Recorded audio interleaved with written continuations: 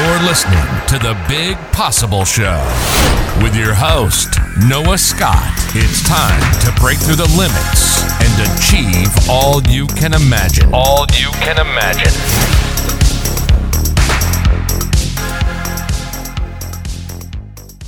Hello and welcome to The Big Possible Show. This is Noah Scott, and today I have a very interesting approach that I'd like to share with you. We're going to talk about recovery, specifically healing from past trauma, because as much as this show is about reaching incredible heights and challenging yourself to take more risks, to be bold and exciting and live a big life, sometimes stretching in life and going through the journey, we're going to get hurt.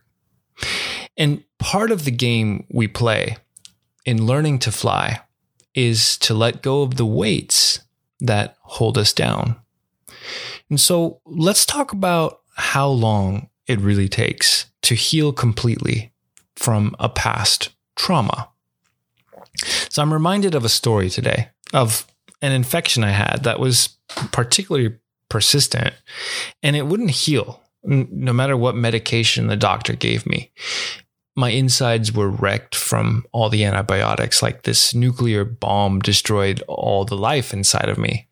But that infection on my back was still thriving. And I was in Belize at this time, in the intense humidity of the jungle. And looking back, that humidity is exactly what prevented the wound from healing. Sweat would get in the wound, feeding the infection. And eventually, my travels found me at this quaint hostel by a lake in Guatemala. And for the first time in 2 weeks, I had working air conditioning. It felt miraculous. And with just 2 short nights of sleeping in that air conditioning without sweating all night in the jungle, the infection was cleared and the wound recovered. It was as if it was just waiting for that right environment. And this is the challenge with wounds of the heart or of the mind. Although we know the trauma is hurting us, we continue to think about it like an infection that festers deep inside of us. So what you ought to do is remove yourself completely from the thoughts of trauma so you can finally heal.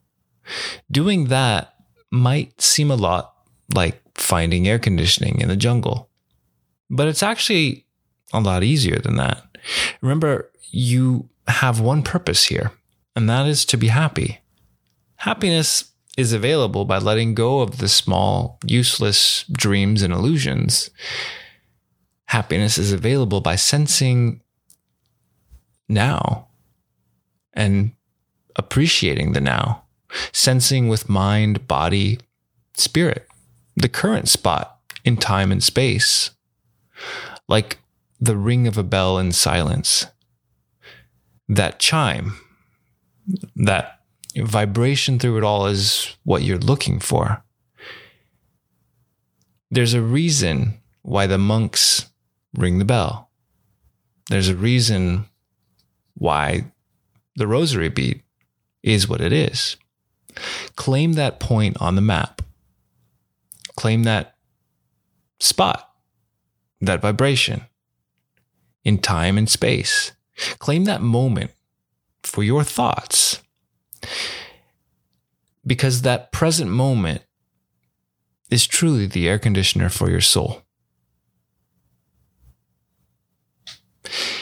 I hope that will give you some practice today. If you're struggling to let go of something from the past, try to find yourself in the now.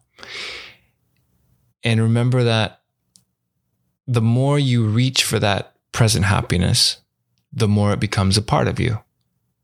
And through that presence, the being in the now, you're going to be able to heal the past trauma because you're going to have strength in the now. And I know it seems hard. It sounds hard and intimidating, but give it a shot today. If there's something that's causing you a little bit of unrest, try to remove your thoughts from circling around it and try to bring as much of your attention and your focus into the now, like that ring of a bell. Focus on the now and just see how that makes you feel. That's it for this episode of The Big Possible Show. This is Noah Scott signing out to let you know I appreciate you for being here. Of course, if you enjoyed the episode and want to share some feedback, visit Apple and drop a review. That review will help other people find the show, and it also gives me a signal that, hey, people are out there listening.